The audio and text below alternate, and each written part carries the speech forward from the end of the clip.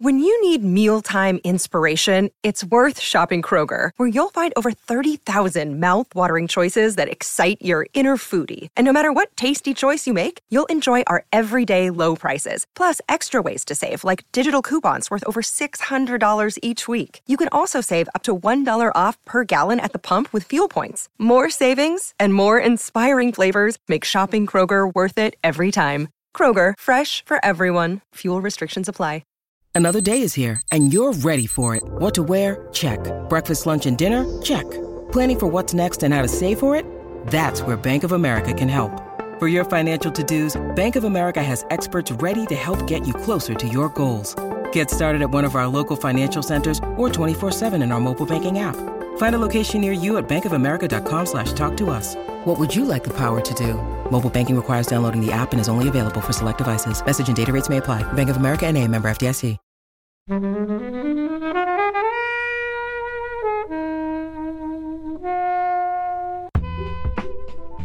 didn't know what to expect, but I enjoyed it. It's really well written, and it hangs together beautifully, and the harmonies are lovely. I was genuinely surprised at how good it was. I wasn't expecting to like it that much. If you get chills, or if it works at any point, then the whole musical works. So I have to regard this as a success. I completely agree.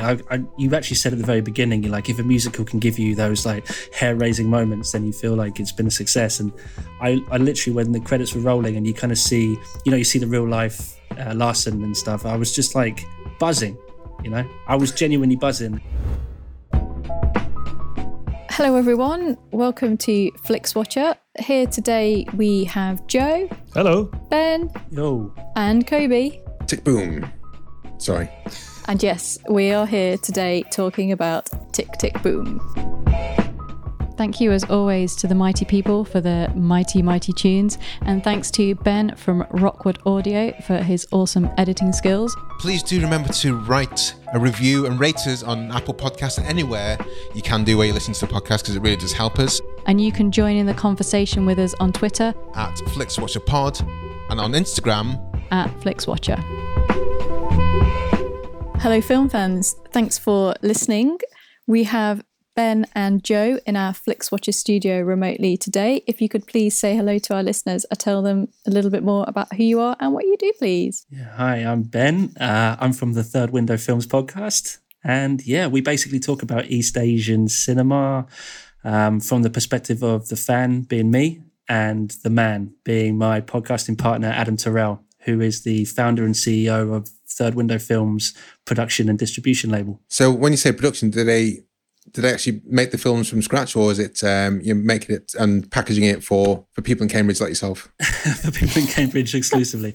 No, he's a distributor, but he has produced films as well. So he works closely with a lot of directors and builds relationships with them, and eventually he ends up producing.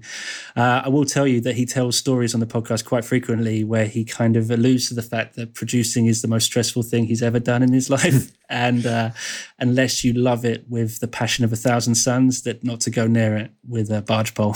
I think I can do executive producing because you just have your name on it and you kind of go. That's what Steven Spielberg does nowadays, apart from West Side Story, which we might lean into a bit in this episode. Sure. But yeah, producing sounds like a massive drain on everyone's will.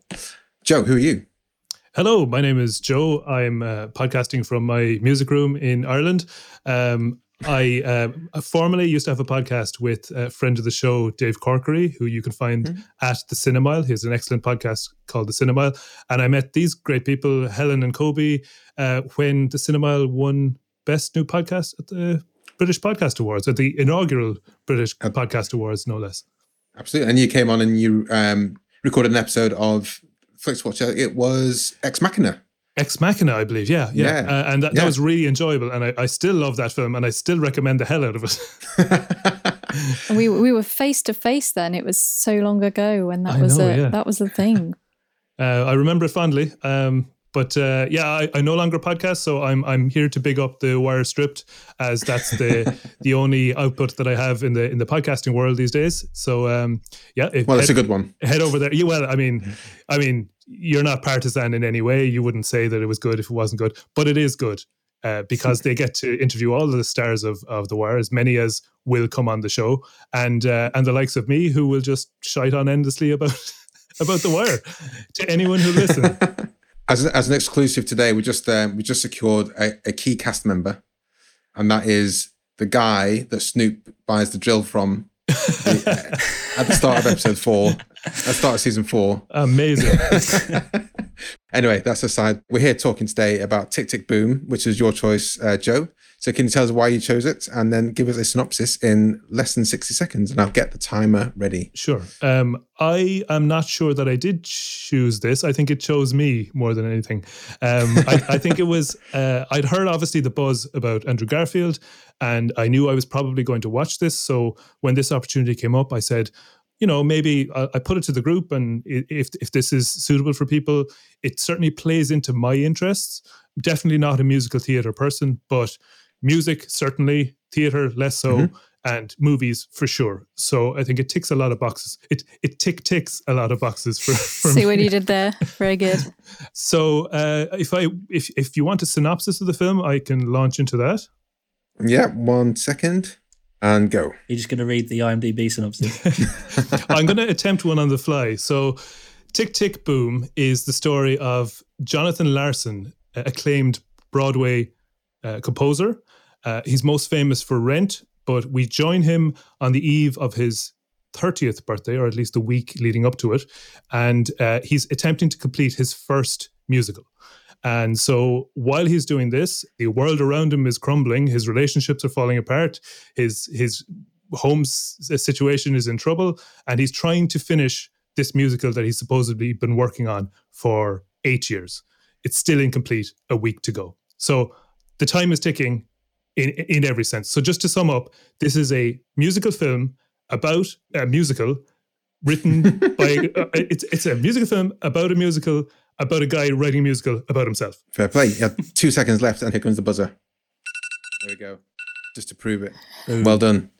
I think musicals seem to be very, very contentious. I don't know, genres to recommend to people, but I mean, Joe, going back to yourself, you said you're not a musical person, so... No, I mean, this is the kind of film I wouldn't touch like ordinarily at all. So I'm delighted that I had a reason to kind of to delve into it and to enjoy it and analyze it. I suppose what works for me typically is to listen to the music in isolation. So like for me, if a musical is to work, the songs have to work. But like everything else to me is secondary. The production, the performances, everything else is, playing second fiddle to the music. And if that can make your hair stand on end, or if it can make you weep or jump for joy, then a musical has done its job. Otherwise, it's a failure. I think, because obviously Lin-Manuel Miranda directed this, we're going to have comparisons with some of his other work, particularly Hamilton, which when I listened to the cast recording, I absolutely loved it. I thought it was excellent. And then when I watched the recording of it, for some reason, my imagination had constructed something a little bit bigger and wider in scope. So when it was in a theater setting, it seemed like it was constrained. So I'm not criticizing the musical at all. The music is great, but I'm saying... It sounds like you are slightly. But, I think we've got Hamilton's biggest fan in haven't we, in Kobe? I think you're definitely Hamilton's biggest fan that I know. Yeah, I've seen it 4 times. We're going to see it for the 5th time before lockdown happened 18 months ago. So yeah, Hamilton right here. But I can accept criticism.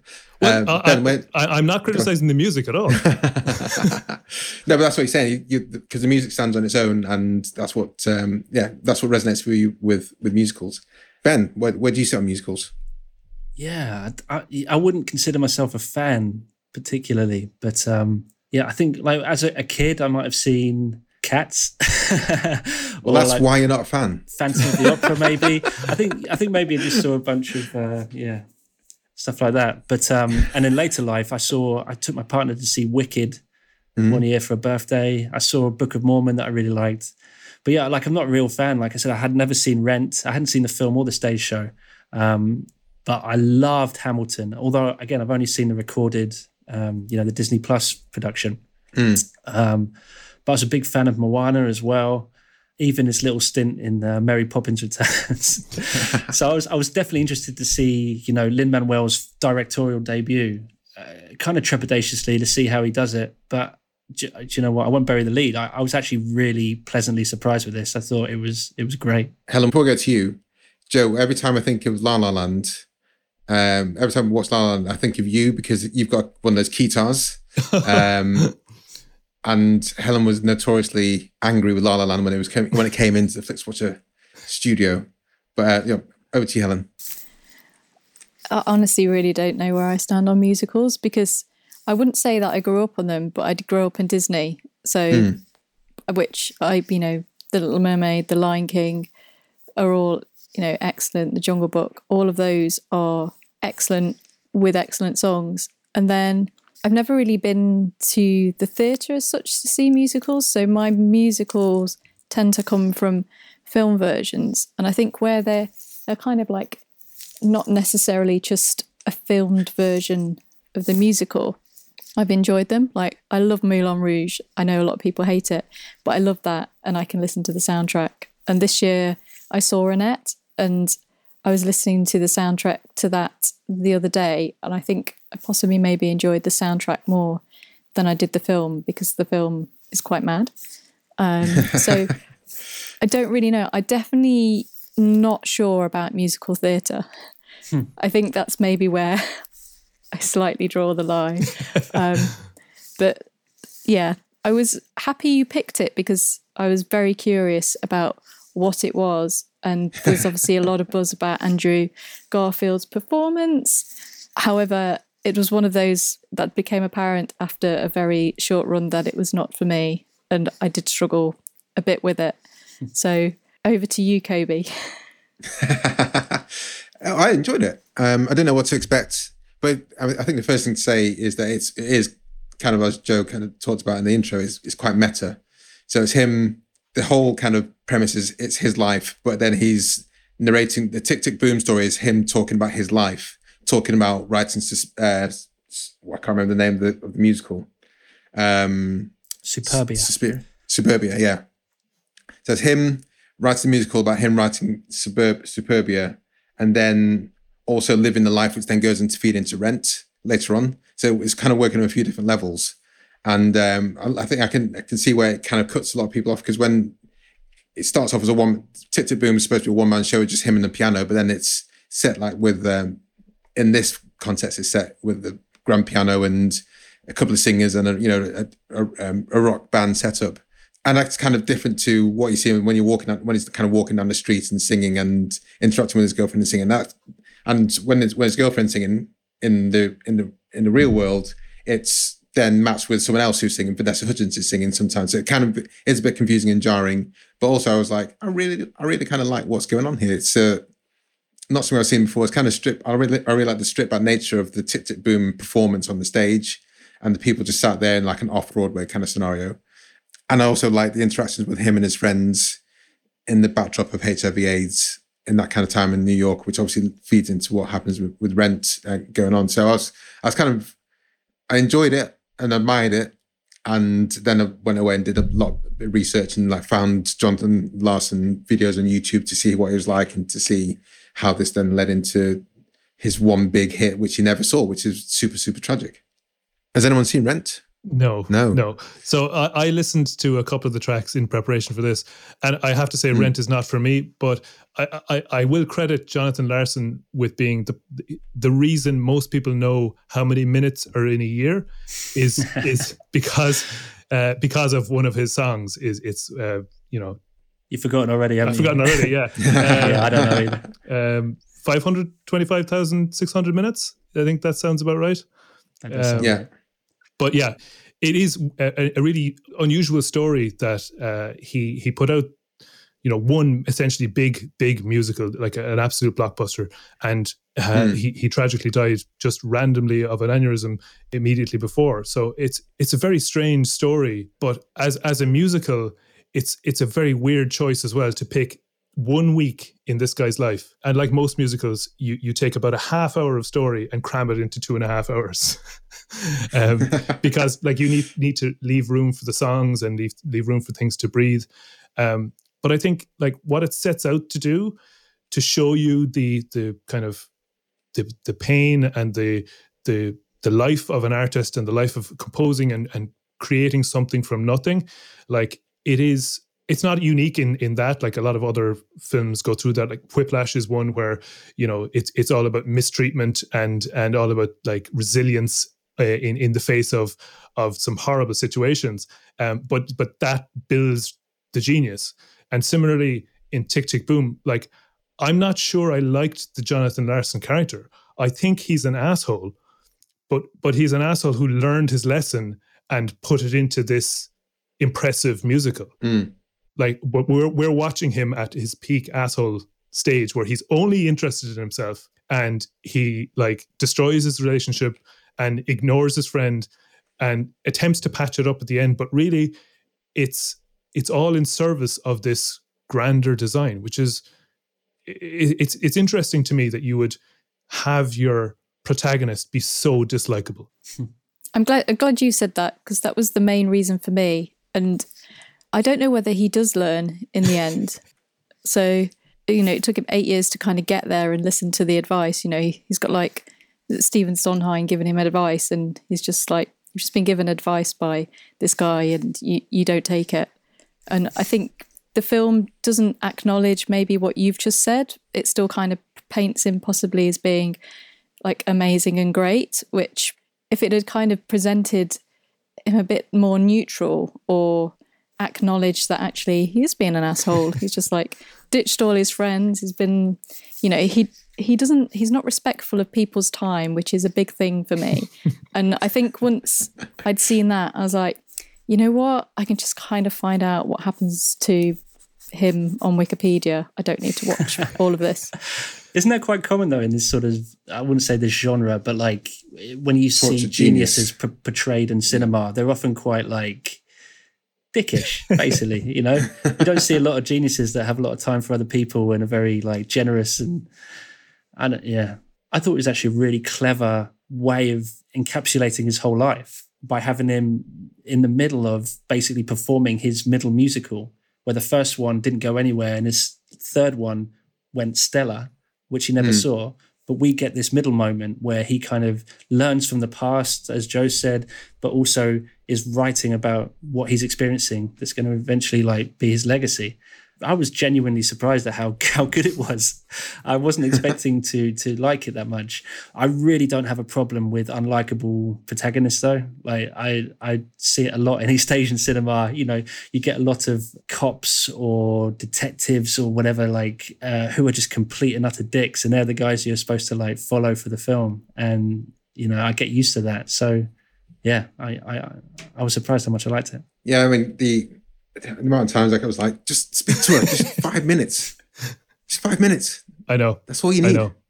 So yeah, that kind of irritates me. I can see that not respecting other people's time. But yeah, he's a tortured genius character, which we've seen the kind of trope before. And, you know, he's kind of given that leeway because, hey, he's going to go on to make Rent, which none of us have seen, but everyone we understand is amazing.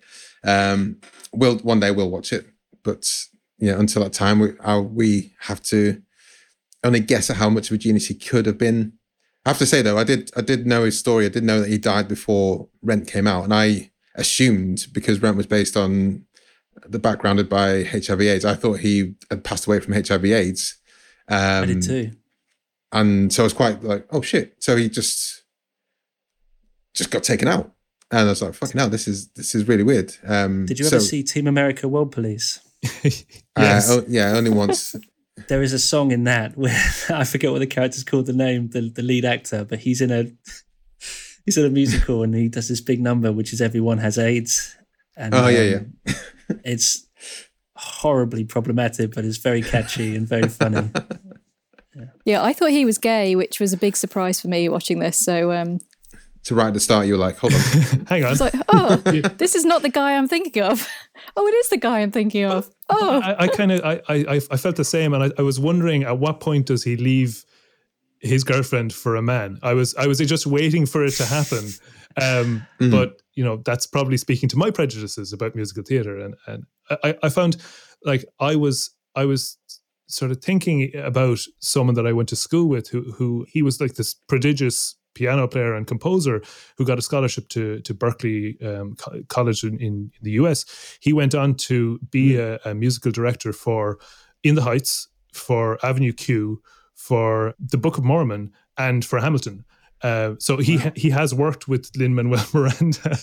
But I kept thinking of, like, having that gift and trying to bring it to the world, and you're just one of thousands of people trying to make it in that business, and you're trying to you're struggling to put your brand out there and express yourself, and constantly getting knocked back, which is why, like, when he gives the performance, he gives the demo and nobody's interested, and the agent comes back and just gives him the wisdom of, yeah, you're a writer, right, keep going, which is like, again, I think like some other films and other films we've spoken of, the whole thing of everybody just doing their best and putting their best forward, like, that's nearly the message out of it. It's like, number one, listen to people and talk to people, otherwise you're an asshole. But number two, like, just put it all out there, and if you get knocked down, pick yourself back up, dust yourself off, and go again, because we only have a finite amount of time here. We're only on this blue marble for a short length of time. Just, like, you're going to regret it otherwise. Do it. Do the thing. But I mean, because his best friend was doing a thing with him, and then realized that, Håkan, this isn't for me, maybe. And then, Jonathan Larson kind of berated him for a bit for making more money and getting a nice apartment and not living the tortured genius life. But it's just like, look, I'm not you. So I think there's definitely a track of people who are like, okay, you're either going to make it or you're just going to, like, explode into a million shards. And that was Jonathan Larson. He made it. But I think one thing I liked about this film was that it really gave that indication of the fact that there are many people trying to. It's almost running the mill for some people. Like, so his agent was just like, oh, he's just one of another one. Hey, maybe you'll make it sometime, maybe you won't. But hey, I'm just like a cog in the wheel that might make you successful. And for every one Jonathan Larson, like I said, there might be 1,000 others that just are nowhere near making it, or are still working in the Moonshine Cafe, or still, trying to get that one song that gets picked up or whatever. So I think it's one of the best representations of, like, the struggle, the creative struggle. There's two parts, isn't there? There's, like, the fact that he spent 8 years writing this musical, and then they're like, your next one's going to be big. And he's like, wait, what? And he, like, so the start of his career is his difficult second album, and how do you get 8 years? And then that's just mind blowing. But also the fact that he writes songs every day. He's like, I'm putting some sugar in my coffee right now because it makes me feel good, and all this sort of stuff. But then when he has to sit down and actually write a song for something specific that has, like, weight to it, he can't do it. He, like, crumbles under the pressure. I found that really interesting as well, like what it says about us, where, you can sit down and do something you love every day of the week, but the second there's an ounce of pressure on it, then suddenly it becomes a different animal. I thought they really represented that well. Very true. Very true. Yeah. Is there anything else you guys want to say before we head to the scores?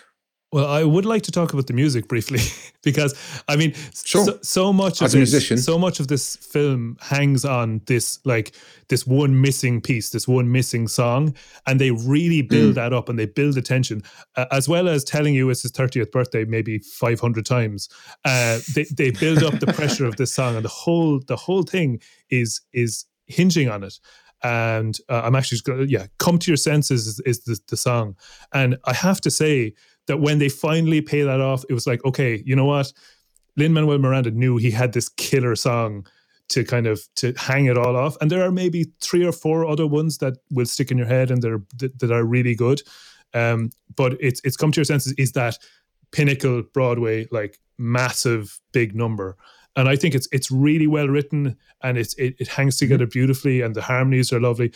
I actually think the girlfriend was the better singer versus Vanessa Hudgens. Just the way it was mixed, the way it was performed, it seemed that way to me. I don't know about anyone else, but I just thought, like, the music needs to speak for itself. And if if you get chills or if it works at any point, then the whole musical works. So I have to regard this as a success. I completely agree.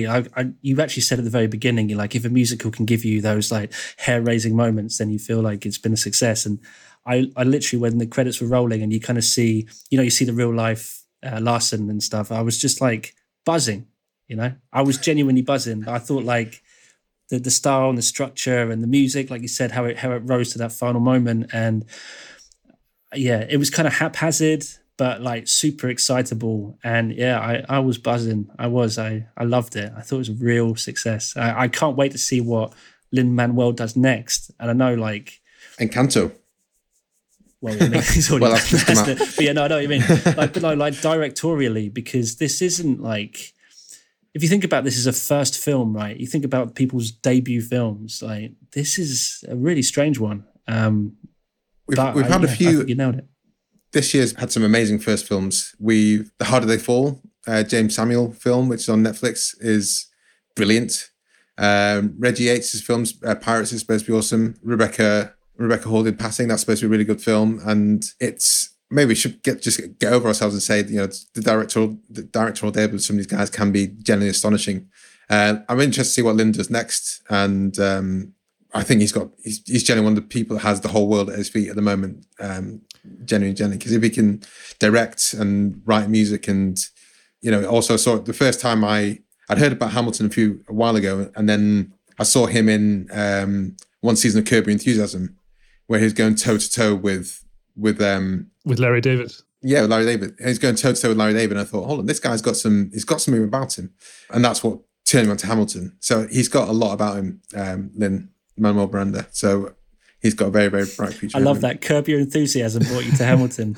It genuinely did. That's the way. We haven't mentioned Andrew Garfield in this. And he carries the entire thing. Yeah, I know. Totally. I mean, I must admit, I've never been much of a Garfield fan. I'm not talking about the cat, but I think... There is a cat in it, though. There is a cat in it.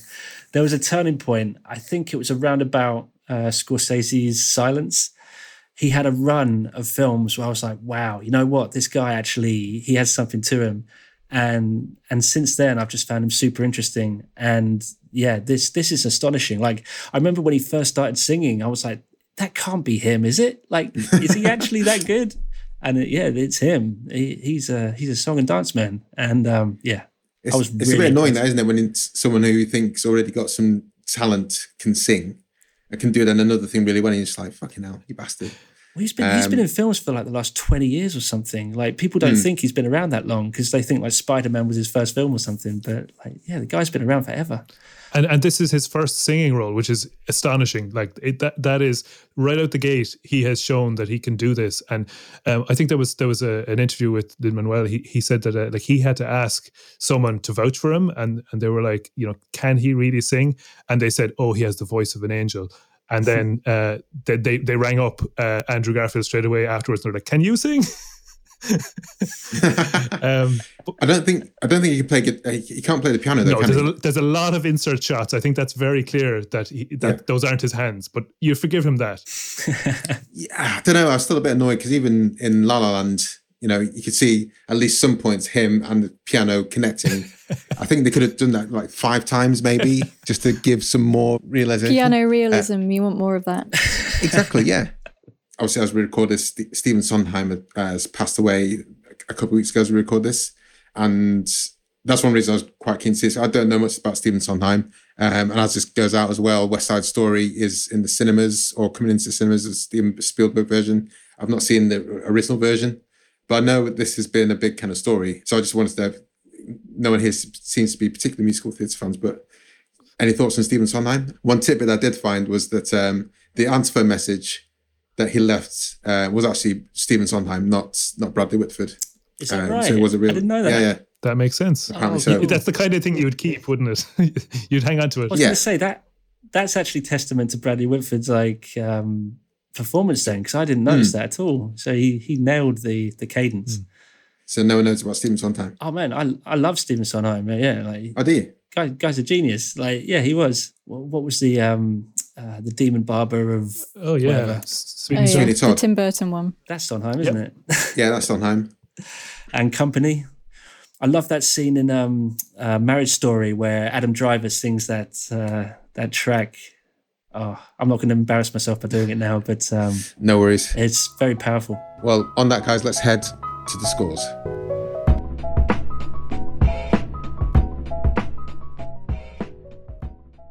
Hello, I'm Sam Pay. And I'm Martin Zoltz-Orstwick. And we are the two hosts of a podcast called Song by Song, where we listen every week to a track by the musical artist Tom Waits.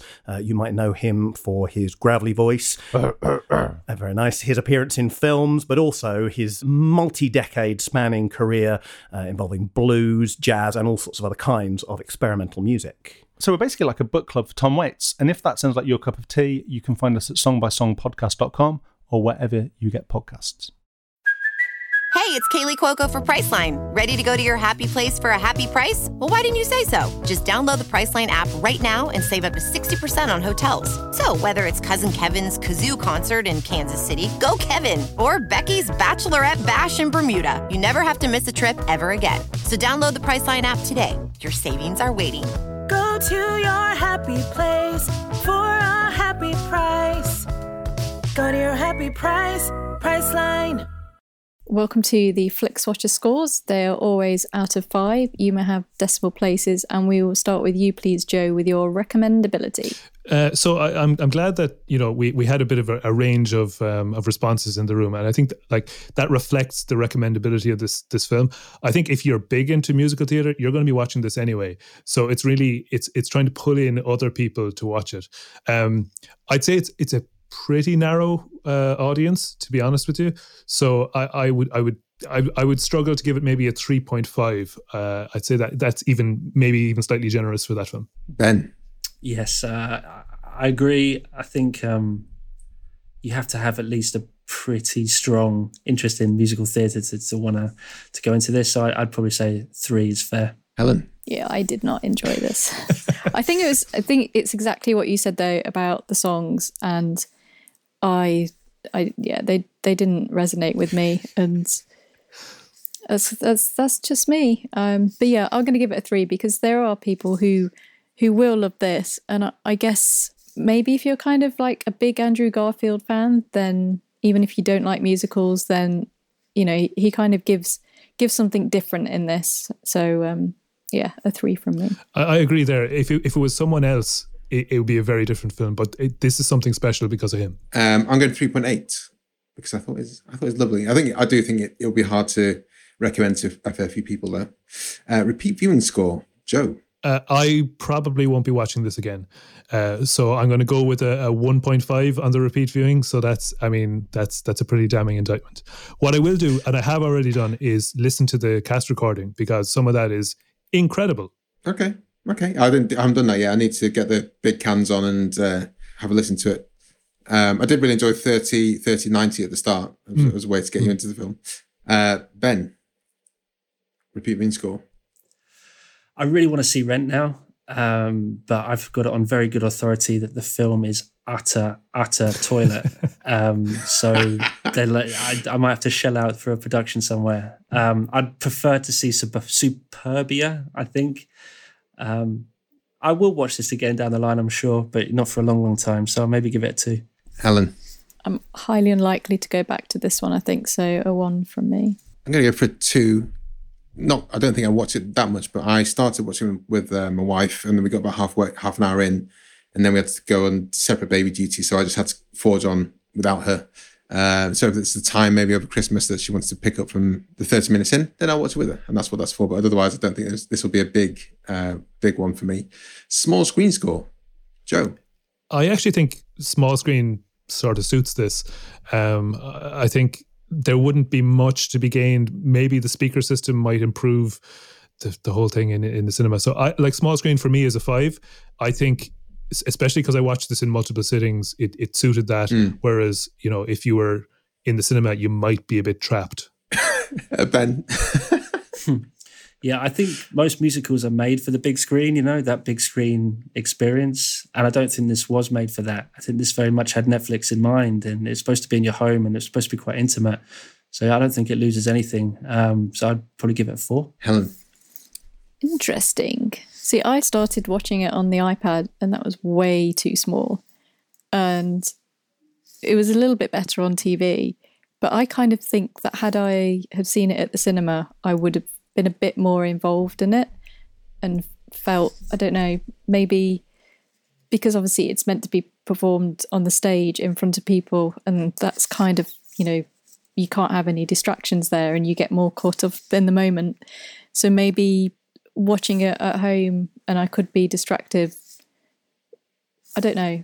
I think for me, small screen, probably not the best environment, but that said, like, I think it's doing fairly well on Netflix, and it's kind of interesting that it's gone straight there. I assume it must have had some kind of run because they'll be wanting, presumably, nominations for Garfield. I don't really know about the politics of releasing, but it kind of feels strange that it's not had a release, because this is the kind of film that possibly could become like a Greatest Showman kind of thing. And I don't think it's as strong as Greatest Showman. I think in terms I don't know though. It's kind of got. That's a long shot.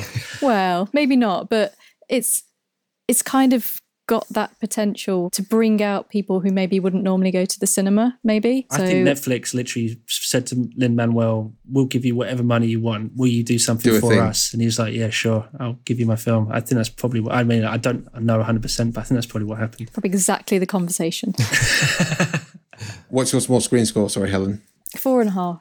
I'm going to go for 5 because I think, apart from Joe said about the speakers, I think it works great on a small screen. Engagement score, Joe. I was reasonably engaged, I suppose. Because it's got that ticking clock element, and because, you know, they've ratcheted up the peril, and, you know, he might not succeed, and he ultimately doesn't succeed with the musical. I thought that, like, I was reasonably engaged, but as I say, I watched it over 2 sittings, so I'd have to say around a 3. It's not the most engaging thing. Like, as I say, a half-hour plot in 2.5 hours is, you know, very common for musicals and not my cup of tea. Ben. So the engagement score, is that for your first viewing or on repeat viewings, or just in general? When you're watching it, did you feel? Well, I always get confused because, like, I mean, for the first viewing, I'm not going to turn it off. You know, I'm going to watch it to the end no matter what. But, you know, if I was going to watch it again, I might watch the first half an hour and then just skip out, you know. And so I don't know. I'll just go for the middle, maybe a 2.5 then. Helen. Not high in the old engagement. Didn't help that I kind of did a little bit of reading beforehand and I was like, oh, okay. I know how this goes. Yeah, I had to watch it in 2 sittings as well. So 2.5. I'm going to go higher. I'm going to go for a 4. I thought I was really interested to see how, you know, Torture Genius aside, was he going to get that one song? Of course, he's going to get that one song. I'm sure that storyline was made, had a bit more tension than it was. Was he going to get to 30?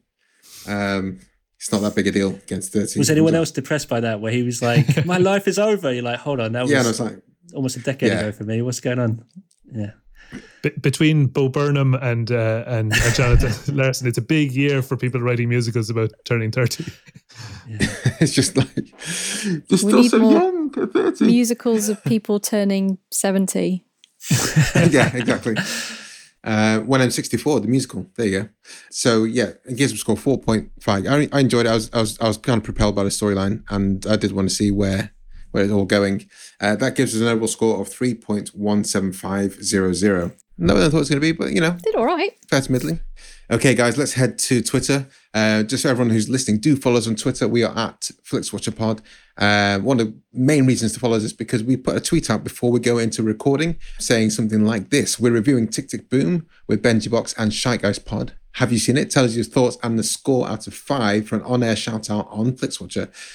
So we had a couple of tweets here. Joe, do you want to take us out with the first one? So a shout-out to the Contrarians at Contrarian Prime. 4 out of 5, loved it, which I expected to, since I also love Rent, though not its weak film adaptation. Fully behind any campaigning to reward Andrew Garfield's performance here. And I second that. Ben? serendipitously, the other one is from Sudden Double Deep, the podcast that I started with Daryl many years ago. They've put mad love for Tick, Tick, Boom. Andrew Garfield is such a delight in this. 4 stars. So yeah, more love for it. Well, awesome. Well, guys, thank you very much for joining us. Can you tell us where we can find you online? And we'll say goodbye to all of the listeners. You can find me, Joe, at ShiteGuysToPod, or if you want to hear my voice, I should be in the upcoming series of The Wire Stripped, which you can follow at The Wire Stripped with Kobe and Dave.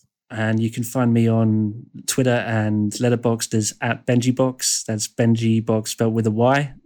And if you want to hear more about East Asian cinema, you can catch us on the Third Window Film podcast, wherever you get your podcast. Awesome. Thank you so much, guys, for joining us. It's been a pleasure to talk about Tick, Tick, Boom. Well, for me at least. Helen, not so much. Well, no, I was just going to say, thanks for taking a risk on it, because presumably you hadn't seen it before you picked it. No, I knew I was going to, and ye probably would too. But again, apologies, Helen, for subjecting you to this. I know, I really wanted to see it, and I always find it a brave move to bring on a film that you've never seen before, because it could go any way. Yeah. Cheers, guys. Bye. Bye. Bye.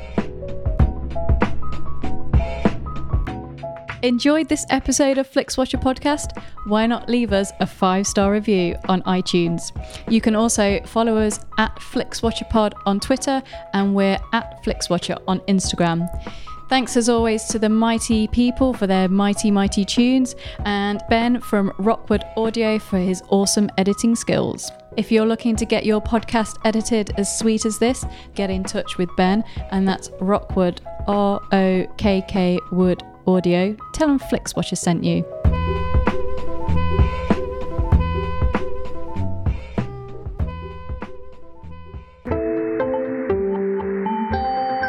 You just heard a Stripped Media production.